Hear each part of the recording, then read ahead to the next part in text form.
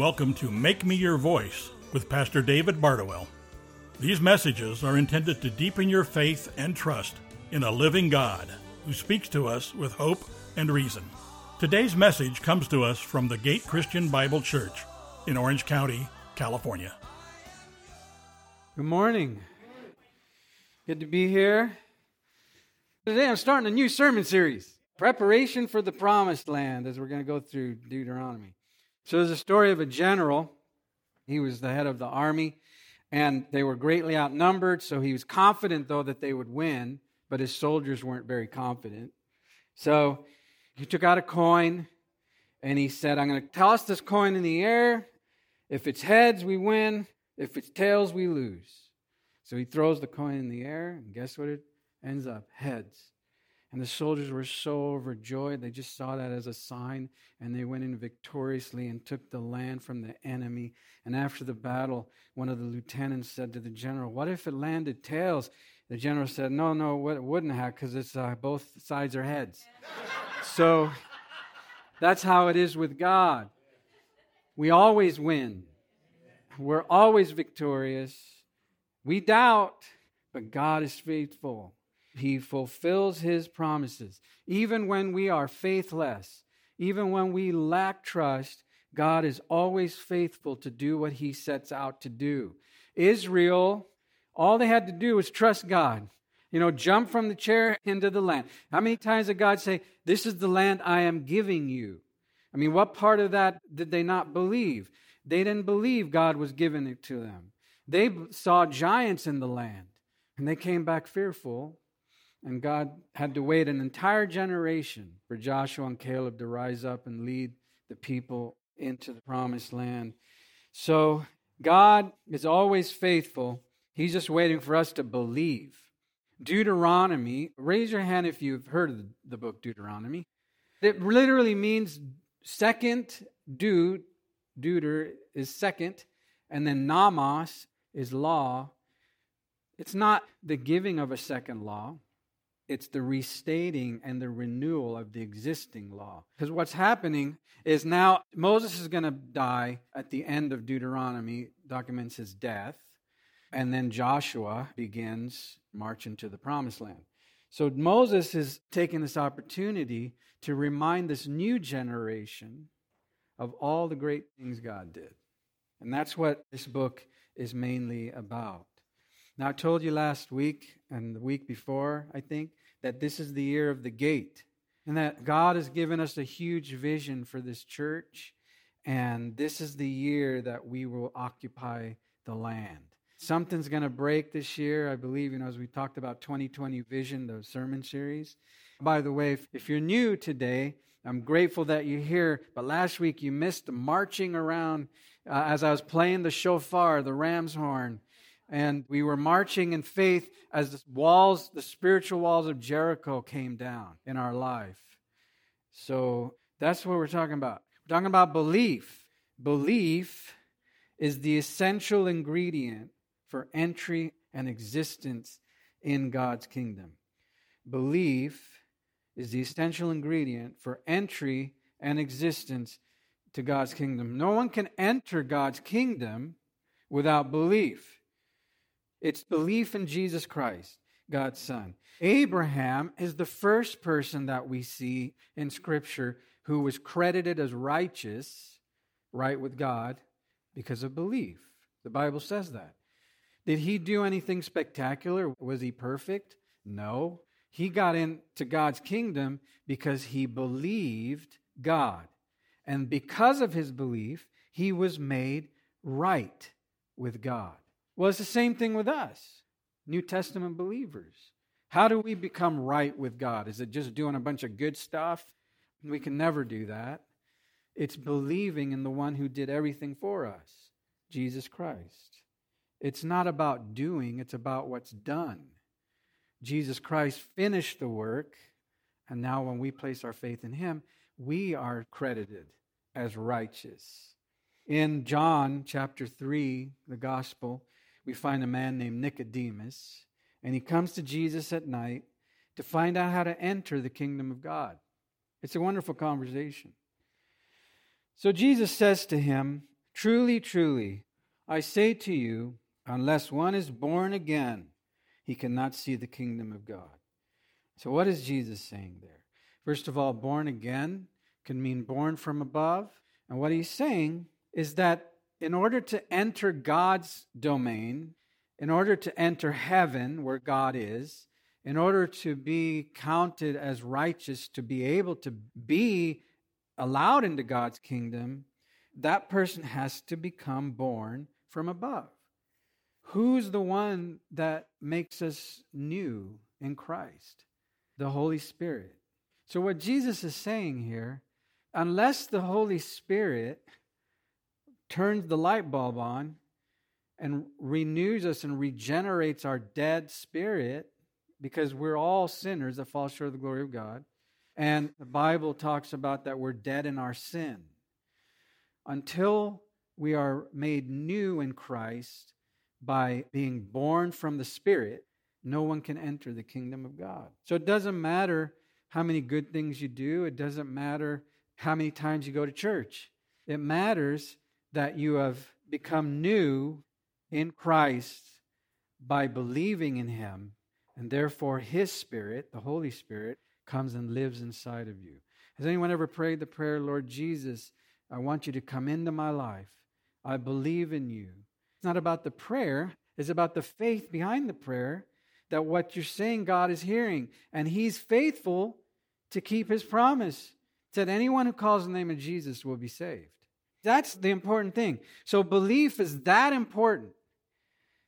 Without belief, no one can enter the kingdom of God. So then how does one enter the kingdom of God? Ephesians 1, 13 through 14. You were included in Christ when you what? Heard the message of truth. But is that enough? He goes on, Paul writes, when you what? Believed. So when you believed, you received the Holy Spirit, the promised Holy Spirit. In the Old Testament, even the prophet Jeremiah and Ezekiel spoke of a new spirit, a new work of a spirit where the Spirit would not only come upon people, but would live inside that person. That's the promise. And it becomes a seal, like ownership, property. So you are now belong to God, and no one can take that away from you. That is the assurance of salvation, because you have received the Spirit as a deposit, guaranteeing what? Heaven, guaranteeing eternal life, which begins here on earth and goes for eternity where God is. The redemption, the purchasing back of those who are God's possession. And it's not for your praise, it's for God's praise. So belief gets you in. The Spirit assures your salvation. So if you ever question your salvation, you need to understand, if you have received God's Spirit by faith, and it's all about His grace, which is unconditional merit, He doesn't work according to the person's righteousness. He works according to the person's faith. And when you believe, the light bulb comes on and you receive the Holy Spirit, and no one can take the Holy Spirit away from you. Amen? God lives in you. So the story of Israel is similar to the story of the church, because Israel got called out of the world, as we are called out. To what? Worship God, and to be a kingdom of priests, which the church is a kingdom of priests. But they were stuck in Egypt for 400 years in slavery and death to a corrupt king who had them in slavery to himself. But then God shows up, sends Moses, and God rescues Israel in a miraculous way so that they could come into the promised land. Well, isn't that our story? I mean, God called us out as a people of God, and we were in bondage and slavery to a corrupt king, Satan, God's adversary, the enemy, who had us in bondage to death and sin. And then Jesus comes along and rescues us into the promised land, into heaven. In fact, Colossians 1:13 through 14, read it with me. He has delivered us from the domain of darkness and transferred to the kingdom of his beloved Son, in whom we have redemption, the forgiveness of sins. Thank you, Lord, that he has rescued us. So no one can enter the kingdom of God's Son except by faith in him. Preparation for the promised land begins with belief. And when I'm talking about the promised land, obviously I'm talking about eternal life with God in heaven. But I'm also talking about all the blessings that God has for you in Christ. Because unless we believe all his promises, we might miss some blessings in our life here on earth. And the promised land is actually a land. I talked about last week the importance and the theology of land, right? Land is spiritual.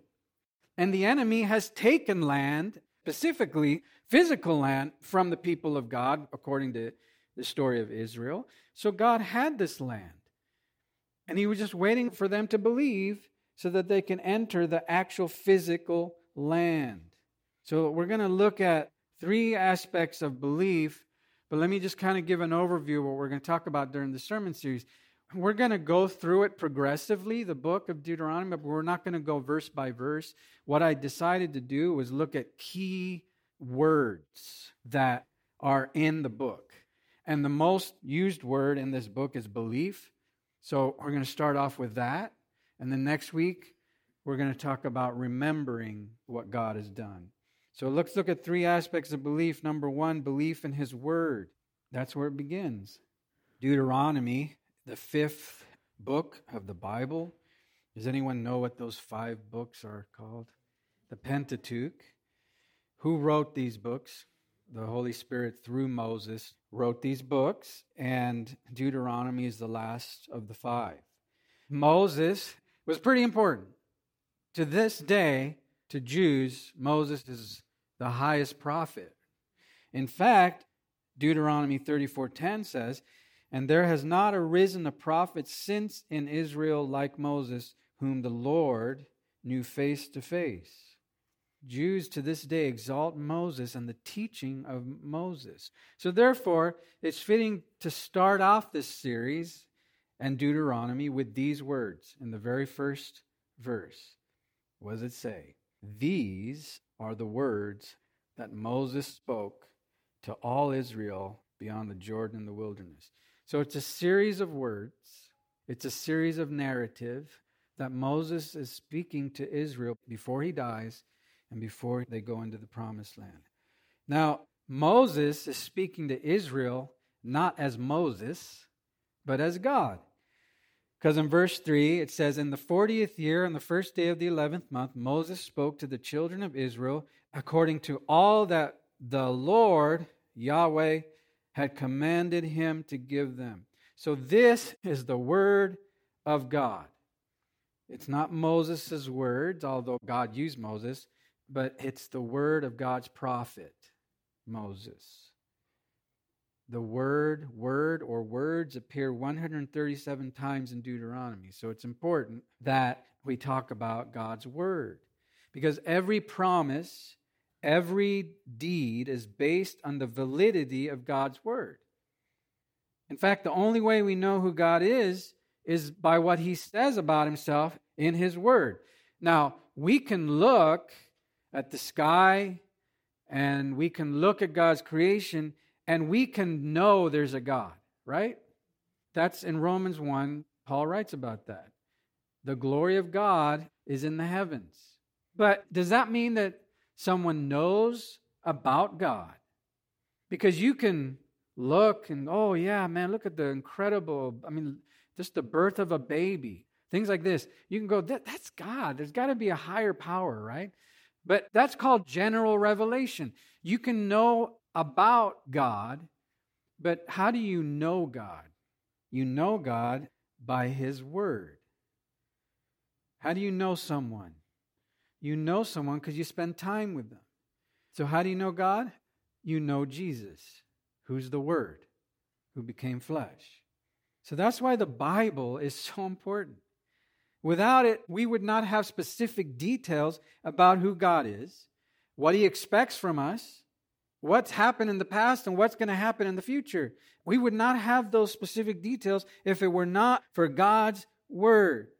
So unless someone can claim that they never heard the gospel, or never heard the Bible, or never read the Bible, or never spoke to another believer about what the Bible says, that person cannot say that they don't know what God demands. That's why when we preach the gospel, there needs to be a response. Saying, "I'll wait," is a response, right? Hopefully the response is, "I believe." And so when the Holy Spirit turns the light bulb on and you believe, you are now a new creation. People go, "Well, how do I know?" Well, in my case, take me for instance. Before I got saved at the age of 29 and became a born-again believer, people don't like to use that term, right? But that's what the Bible says. Unless you're born again, you can't get in the kingdom of God. So at 29, God opened my eyes and I believed in Jesus as my Lord and Savior. And I received the Holy Spirit at that moment. If I think about my life before that, I hated church. Reading the Bible to me was like boring. Who reads that? Who wants to hang out with judgmental Christians? I believed there was a God, but I didn't know who He was. Now, take a person like that, and now I teach the Bible. I love God's church. I love being with believers. That's a change. That just doesn't happen, right? So if that's you, then obviously the light bulbs come on. You're here today. Nobody forced you to come here. You chose to come. That's the Holy Spirit drawing you to this place today. Belief is essential to inheriting God's promises, namely His Son, Jesus Christ. So let's look in Deuteronomy. You have your Bibles turned there. I'm going to start reading here in Deuteronomy chapter 1. I'm going to start in verse 21. And Moses is recounting the story of Israel. So he says, "See, the Lord your God has placed the land before you. Go up, take possession as the Lord, the God of your fathers, has spoken to you.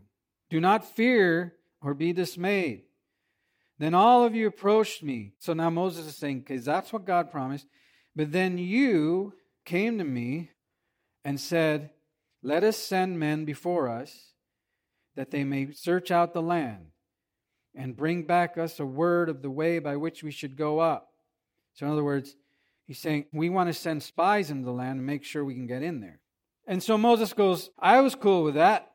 And I took 12 of your men, one from each tribe, and they turned and went up into the hill country and came back. And they took some of the fruit of the land and brought it back to us. And they brought us a report that said, 'Man, that is a good land, which the Lord our God is about to give us.' But Moses goes, 'Yet you were not willing to go up, but you rebelled against the command of the Lord your God. And you grumbled and became irritating congregants. Because the Lord, you said, hates us. He has brought us out of the land of Egypt to deliver us into the hands of our enemies. Where can we go? Our brothers have made our hearts melt, saying, the people are bigger and taller than us. That city, man, they're going to kick our you-know-what. And besides, I'm translating here, we saw those giants in there. And then Moses goes, I said to you, do not be shocked nor fear them. The Lord your God, who goes before you, will fight your battle, just as he did for you in Egypt. Remember Israel? Don't you remember? That was not too long ago. And in the wilderness where you saw how the Lord your God carried you, just as a man carried his son, in all the way which you have walked until you came to this place. But for all this, you did not trust the Lord your God. That's sad, because it says, yet in spite of this word, you did not believe the Lord your God. So you chose to not believe God's word. Again, there's the huge belief of salvation. Can't get into heaven without belief in Jesus Christ. There's no way around that. But what about the belief in everyday life? Are there blessings that God has on this side of heaven if only you would believe? Because it's based on trust. In fact, belief in the Hebrew more than the Greek means to trust, to lean on Him. So the question is, how much do I trust God in everyday life? And why don't I trust God? Well, maybe it's, you don't know. You just don't know the Bible. So that's why it's important for you to be in the Word and read the Word and experience God's Word. Maybe you haven't experienced God's faithfulness. For me, God has shown Himself over and over as faithful, even when I wanted to give up. Maybe you haven't come there yet. Or maybe this is the bottom line, and I think this is a lot of it for people, is lack of submission to the authority of God's Word. Because Israel knew God in a personal way, in fact. He was their rescuer. They knew Him, the Lord our God who rescued us from Egypt. But they didn't believe Him when He spoke His Word. They didn't trust that what God was saying was true. So in Deuteronomy 9:23, it says, when the Lord, again Moses is speaking, sent you from Kadesh Barnea, saying, go up and take possession of the land that I have given you. Then you rebelled against the commandment of the Lord your God and did not believe Him or obey His voice or His word. So unbelief kept them out of the land. What is the land for you? You know, the promise, the blessing that God wants to give you, if only you will believe. Maybe it has to do with your family. Maybe it has to do with your work. Maybe it has to do with your life. Maybe it has to do with your marriage. Maybe it has to do with your health. Raise your hand if you believe God can do anything. Okay, so if we believe that God can do anything, then He can do anything. It doesn't mean that He will do it according to how we want it done. But if you just believe, maybe there's something, I always say, maybe your miracle's just around the corner. You know, don't give up now.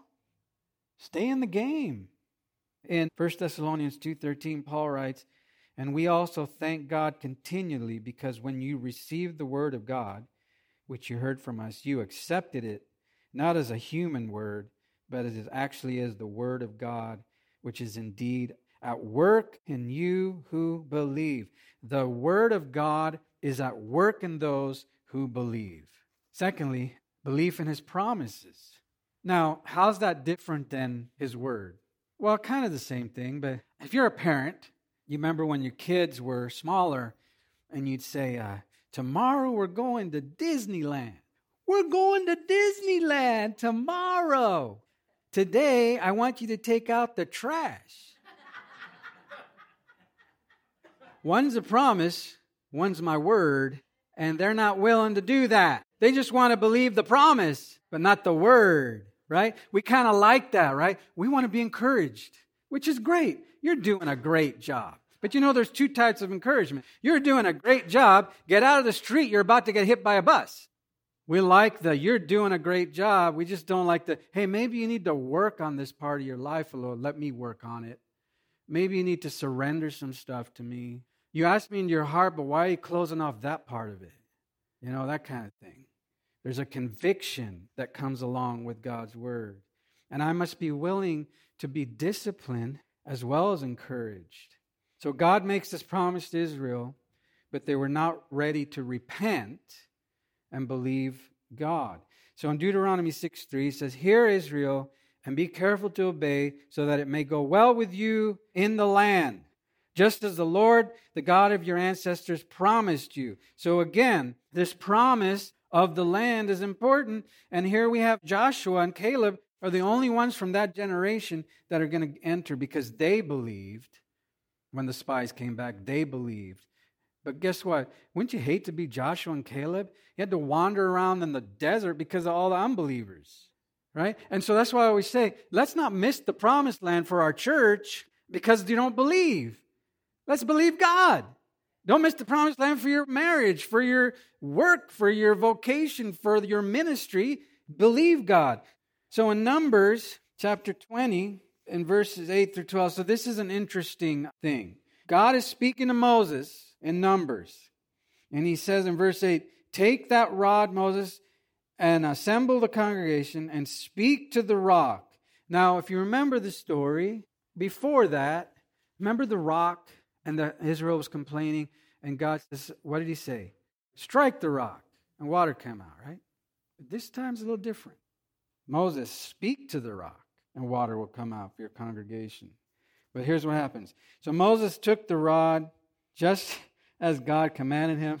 And Moses and Aaron, I love it because it's so funny. I can imagine. Moses, again, he had the most complaining and grumbling congregation in the history of the world. All right? They were like children. So Moses is building up, right? So he takes the rod and he goes, listen, you rebels. It's awesome. And Moses gets ticked. He's just tired of them. And he strikes the rock twice. And in verse 12, the Lord said to Moses and Aaron, because you've not believed me to treat me as holy in the sight of the sons of Israel, you will not bring them into the land. Moses, he did everything pretty right. He missed the one thing. And we have to remember that he was representing God. So leadership has a lot of responsibility, right? So he didn't represent God correctly. So how could he lead them in? It's not that God didn't love Moses. He loved him a lot. But he just couldn't lead them in. Now, what's awesome about this, though, is that even in the midst of Moses' anger problem, that rock, we find out in the New Testament, is Christ. That rock, when it was struck, water came out. And when Jesus said, if you believe in me, living water will come out. That's the Holy Spirit. God turned that around for good. That's what God's great at. So Moses enters the eternal promised land, or wasn't able to because of unbelief. But here's the great thing, 2 Corinthians 1:20. For all the promises of God find their yes in Christ. That is why through him that we utter our amen to God for his glory. So every promise comes true in Christ. Third, belief in him. So belief in his word, believe in his promises, but believe in him.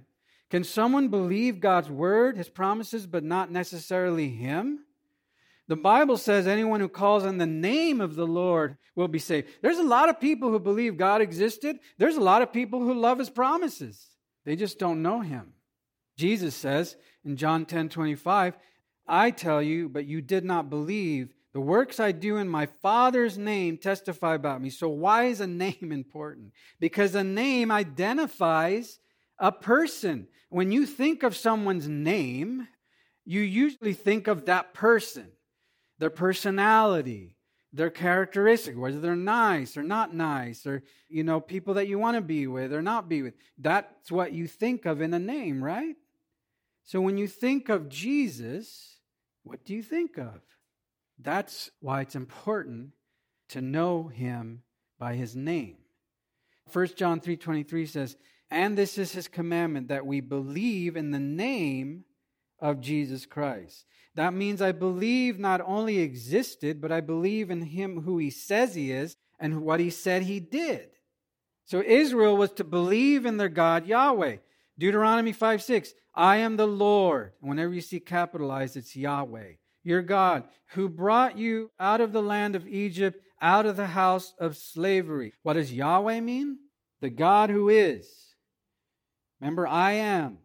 The God who will always be. He's never not going to be. That's why John writes at the end of his gospel, all these things that I wrote is that you may believe that Jesus Christ is the Son of God, and that by believing you may have life in his what? Name. Now, when Jesus spoke, he would talk about, I am the gate. I am the bread of life. Those different things. One incredible I am, there's a controversy about the Pharisees and him and who he's saying he is. And he gets in John chapter 8, this heated discussion, and he ends it by saying something incredible. He says, before Abraham, I am. When people say, oh, Jesus never claimed to be God. Yeah, That's why they wanted to kill him. Now here's the thing. At the root of all sin is unbelief. All sin has the root of unbelief. I mean, think of Adam and Eve. They believed the lie over the truth, and they had to exit the land. Right? Unbelief keeps you out of the land. Now, there's two types of unbelief. Salvific unbelief, that's a fancy word for leads to salvation. So in other words, this is belief for salvation. And Jesus says, therefore I said to you that you will die in your sins, for unless you believe that I am, and look at what the translators did. They put he, which helps you understand, but that's not there in the original text. It says, for unless you believe that I am. He's basically saying, unless you believe I'm God, you will die in your sins. And Romans 10:9, read it with me. We know this one. That if you confess with your mouth Jesus as Lord and believe in your heart that God raised him from the dead, you will be saved. So again, confessing with your mouth is risky. Think about it. In fact, today we might hear people in football after their game, they'll be interviewed, and some people will say, man, I just thank God. And that's kind of benign in a sense, because we don't know what God, right? But when someone says, I want to thank my Lord and Savior, Jesus Christ, there's a line crossed, right? Risky. That's why confessing it is important. But then you have to believe in your heart that he is who he says he is. John 5:46-47. For if you believed Moses, you would believe me, for he wrote about me. But if you do not believe his writings, how will you believe my words? And then John 3:18. Whoever believes in him, Christ, is not condemned. But whoever does not believe stands condemned already, because they have not believed in the name of God's one and only Son. Hopefully you have believed in the name of Jesus Christ, because otherwise you're not in the kingdom. You're out of the land. You want to get in the land. I am the gate. Whoever enters through me will be saved. Believe in him. The next one is daily unbelief. So again, I always find it fascinating that people believe Jesus for their salvation, but won't believe him for daily things. And this is a lot where the problem lies. Raise your hand if you believe in Jesus Christ as your Lord and Savior. Okay, now, I'm not going to ask you to do this. Raise your hand if you believe in everything he asks you to do, and do it, or not do it. Well, and here's the thing. That's why I said belief is not only the entry point into God's kingdom, it's the way you exist in God's kingdom. Jesus said, every word that comes out of God's mouth is our daily bread. This is why Jesus, when he consoled his disciples and he kept talking about, I have to go to Jerusalem, I'm going to be handed over to the Gentiles, and they're going to crucify me, but I'll rise on the third day. And nobody was getting it. But the disciples started to get upset. Jesus stopped talking about that. So in John 14, Jesus says, let not your hearts be troubled. Believe in God. Believe also in me. Do you believe in him for any circumstance? Do you know where Jesus is currently? He's seated at the right hand of the Father. And what is he doing? He's praying for you. Sometimes when I don't know what to pray, I'm saying, Jesus, please pray for me. I don't know what to pray. Do you believe him to that point where you just have conversations with God and you're honest and you're saying, I don't like this. But then you're like, but there's a reason. Please help me to understand, because I don't want to be wandering around the desert for 40 years. Please teach me, Lord.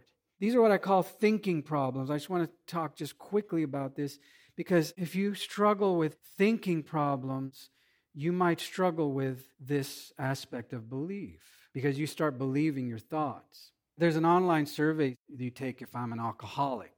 And if you substitute thinking for drinking, this is what I did. I substituted here. One of the first questions is, how often during the past year have you found out you were not able to stop thinking once you started? Secondly, how often during the past year have you failed to do what was normally expected of you because of thinking? How often during the past year have you had feelings of guilt or remorse after thinking? It's true, right? I heard someone say, man, life would be a lot better if I could leave my head at home. Because our thoughts, and these two verses changed my life, because I struggled with this my entire life. And at some point, I was reading the 2 Corinthians 10, 4-5. So it says, the weapons we fight with are not the weapons of the world. On the contrary, they have divine power to demolish strongholds. We demolish arguments and every pretension that sets itself up against the truth of God, knowledge. We take captive every thought to make it obedient to Christ in His Word.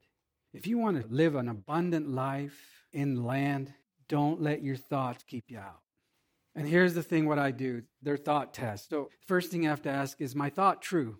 And then you ask again, is it absolutely true? And then the third, how do I feel when I have this thought? I feel terrible. I feel fearful, anxious. I feel worried. Would I feel different if I didn't have this thought? Heck yeah. Well, then you turn the thought around and you make it obedient to God's Word. So just for example, here's some thoughts that we struggle with sometimes. God is mad at me. I used to think that all the time. Turn it around. God loves me. I'm not good enough. Christ is good enough. God can never use me. God wants to use me. Why do only bad things happen to me? God can turn bad to good. I'm all alone. I'm not alone. My life is meaningless. My life is meaningful. You turn it around and you will experience true freedom in the land. So at the end of your outline, and you're not going to be able to do this all today maybe, but I really encourage you to do this during the week. Finding yourself in the story. How much do you trust God? And the first question is, do I trust in God's Word 100%? Yes or no? And if no, why not? Be honest. Talk to God about it. Do I trust in God's promises 100%? Yes, no, if not, why not? And then do I trust in Jesus 100%? Yes, no, why not? And don't sit there and think you have to be the perfect Christian. God already knows your answer. He knows your heart, and there are no perfect Christians. Be honest, and if you're honest enough, maybe God will heal you of that. Maybe God will do a miracle so that you can get out of that enslaved land and enter the promised land that God has for you as you live that abundant life in Christ through belief in Him and His Word. Let's pray. Thank you, Father, for this time together. Thank you, Lord, for your faithfulness, for your Word. That's true 100% of the time. We struggle. We fall short. You're not mad at us, because if we're in Christ, we're already seated in the heavenly realms. There's nothing to worry about. But this life is hard. So I pray now, Lord, of any struggles, anything that's on the heart of these people, that you would relieve that anxiety, that you would give them that peace that passes all understanding as they relinquish that unbelief, that lack of trust to you. And even say, as the one person in the Bible says, help my unbelief. Help me believe, Lord. You can do anything, as was spoken of earlier. So I ask, Lord, that you will continue to work in a powerful way in us and through us for your glory. In Jesus' name, amen. Pastor David Bardowell's message reminds us that God speaks to us with hope and reason so that we can be His voice in this world. Please join us again for Make Me Your Voice, a ministry of the Gate Christian Bible Church in Orange County, California. We would love to have you join us for a Sunday service. For more information or to find our location, please visit thegatecbc.com.